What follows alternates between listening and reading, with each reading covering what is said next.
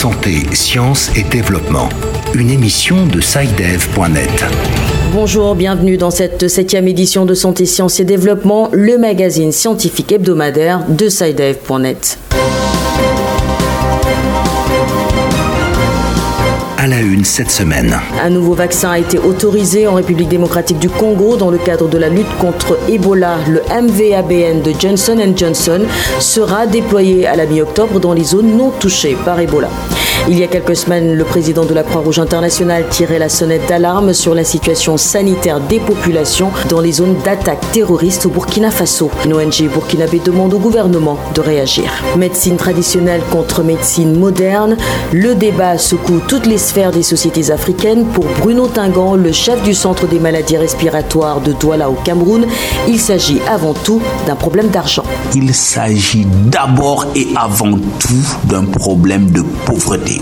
Les gens n'ont pas les moyens de se soigner. À suivre également dans cette édition de Santé, Sciences et Développement, une question en provenance de Ouagadougou au Burkina Faso sur le rôle des semences en agriculture. Réponse tout à l'heure du sélectionneur sénégalais Ousmane Sy. Et puis en toute fin d'édition, l'agenda scientifique de Bilal Taïrou, c'est un aperçu des principaux événements scientifiques de la semaine à venir sur le continent. Santé, sciences et développement. Une émission de SciDev.net. Mais pour commencer, voici le point de l'actualité scientifique africaine en 3 points. C'est avec vous, Hamzat Fassassi.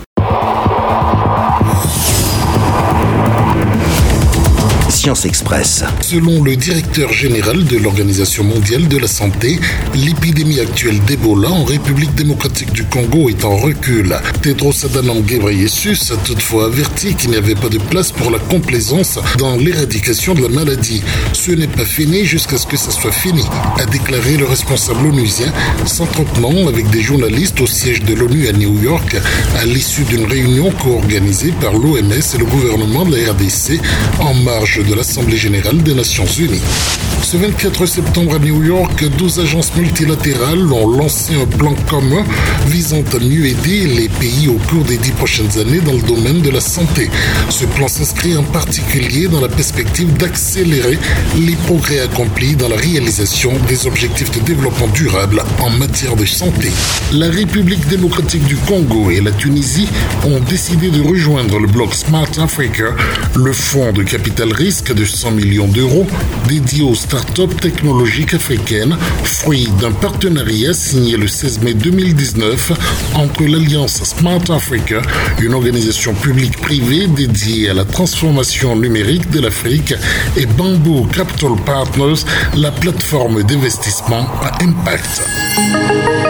Sur recommandation de l'OMS, la République démocratique du Congo vient d'accepter l'introduction d'un 2e vaccin sur la riposte contre la maladie à virus Ebola.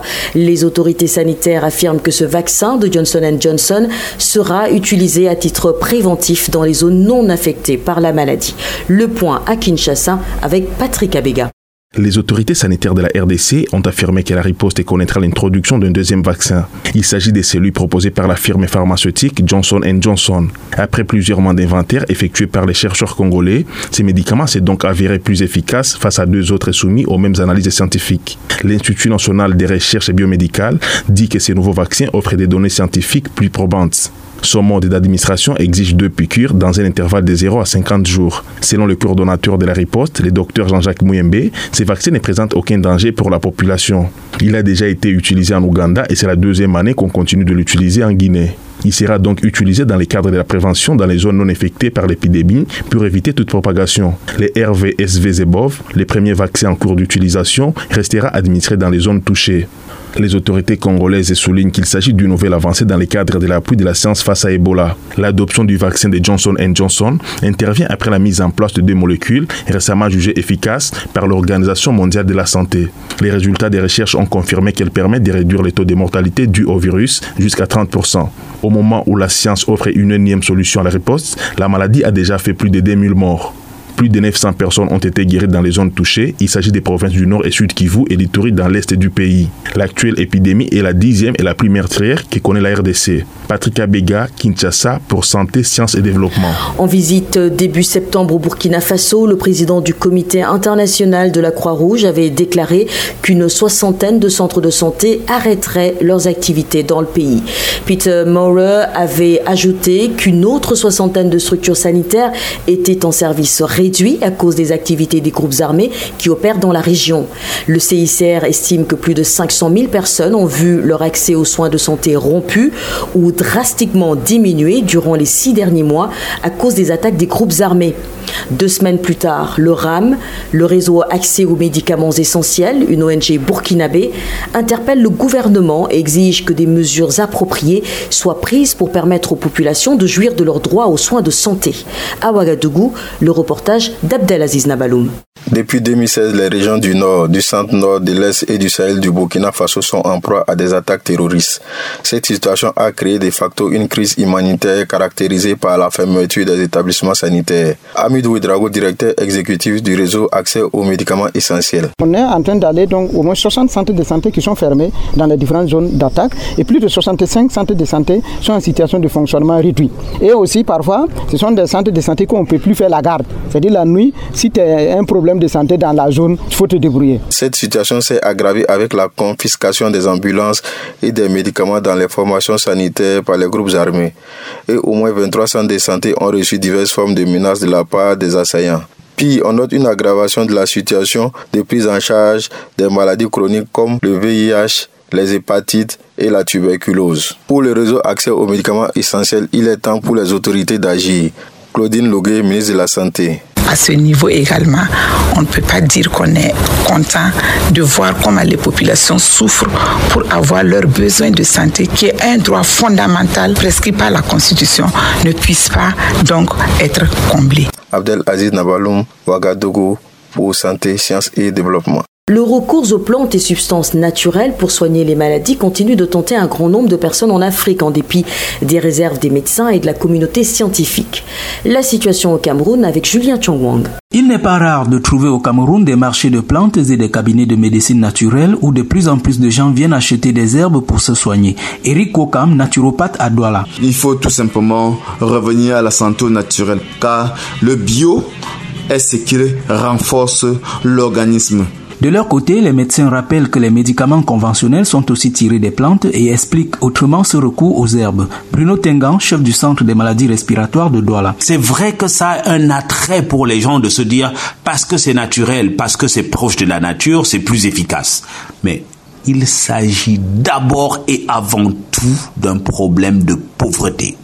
Les gens n'ont pas les moyens de se soigner. Mais les naturopathes soulignent la complémentarité entre médecine classique et médecine naturelle. Eric Kokam. Nous prenons la peine d'abord de diagnostiquer le mal.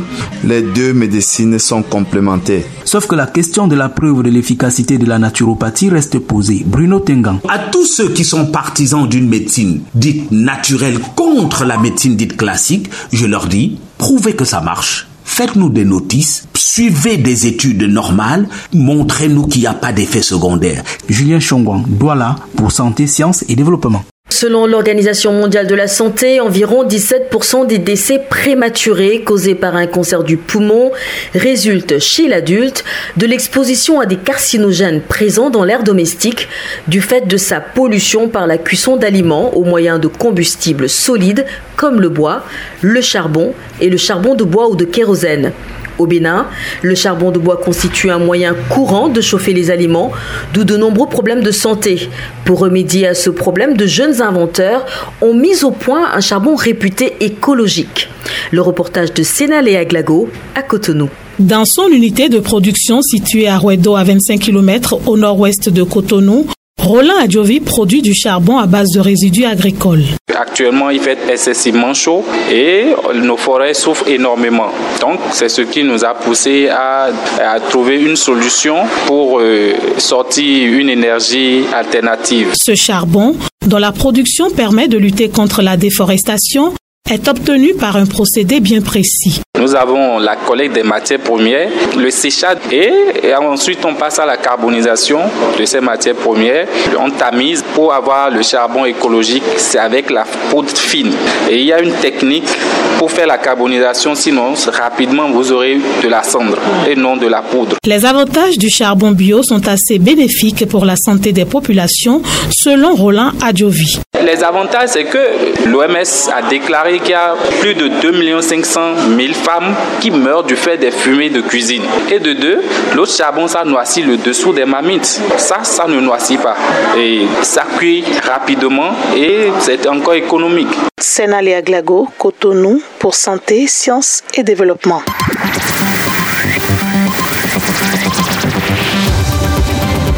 Kesako, qu'est-ce que c'est? Vos questions à la rédaction, les réponses de nos experts. Avec tout d'abord la question de la semaine qui nous vient de Ouagadougou au Burkina Faso. Bonjour Santé, Sciences et Développement. Je m'appelle Aliou et j'appelle de Ouagadougou au Burkina Faso. On parle souvent de semences dans le secteur agricole. J'aimerais savoir exactement à quoi correspond ce terme. Est-ce qu'il s'agit d'engrais ou d'additifs qu'on utilise dans la culture des plantes? Merci. Les semences en agriculture, de quoi s'agit-il et quel est leur intérêt pour la production agricole? La réponse d'Ousmane Sy, chargé de programme au Seed Systems Group, une organisation basée à Nairobi, au Kenya. Une réponse qu'on peut donner, c'est que la semence peut être considérée comme le capital génétique ou la caractéristique variétale, ce que sera la future plante. En d'autres termes, c'est ce qui est dans la semence en termes de génétique, en termes d'ADN, qui va déterminer, par exemple, la hauteur de la plante, ou les fruits que la plante va porter, par exemple. Bien sûr, il y aura aussi l'effet de l'environnement qui va jouer. Et on peut dire que pour la plupart, et le plus important, c'est ce qui est déjà stocké comme information génétique dans la semence. C'est ça qui va déterminer effectivement ce que sera la future plante. L'organisation pour laquelle vous travaillez, SSD, estime que même si seulement un tiers des agriculteurs que vous ciblez sont en mesure d'obtenir des semences améliorées, ils pourraient générer 25 millions de tonnes supplémentaires de produits alimentaires. Comment est-ce possible ? Alors, l'organisation Seed Systems Group est une organisation qui veut travailler en Afrique, notamment dans 15 pays africains, et où on estime qu'il y a environ 320 millions d'agriculteurs.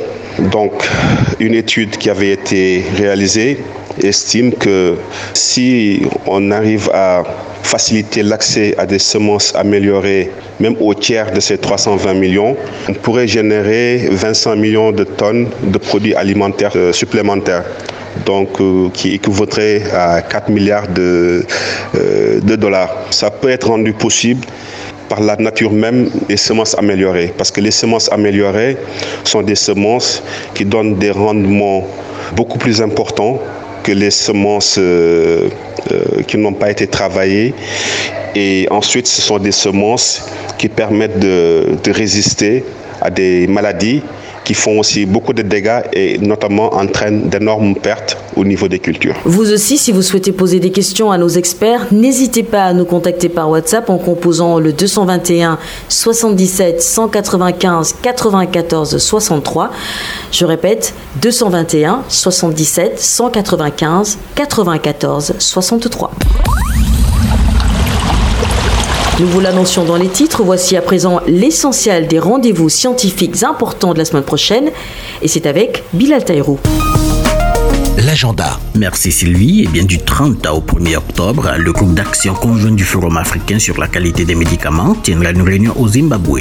Cette réunion, conjointe à la 4e conférence biennale sur la régulation des produits médicaux en Afrique, vise à poursuivre les réflexions sur le renforcement des capacités des laboratoires nationaux de contrôle de qualité en Afrique afin de réduire la circulation des médicaments sous-standard et falsifiés sur le continent. Entre-temps, à Abidjan et toujours à partir du 30 septembre, la BAD, la Banque africaine de développement, organise organisera avec le Mécanisme africain de financement du développement des engrais et l'Association des professionnels de l'engrais de l'Afrique de l'Ouest le tout premier forum ouest-africain sur le financement des engrais. L'événement, qui a pour thème dynamiser l'avenir du secteur des engrais, se tiendra au siège de la BAD et ce pour 2 jours. Voilà, c'est tout pour cette semaine, Sylvie. Merci Bilal, c'est avec vous que se referme cette édition de Santé, Sciences et Développement. Merci de l'avoir écouté. On se retrouve la semaine prochaine pour une nouvelle émission. D'ici là, portez-vous bien. Cette émission est disponible en podcast sur le site sidev.net/fr.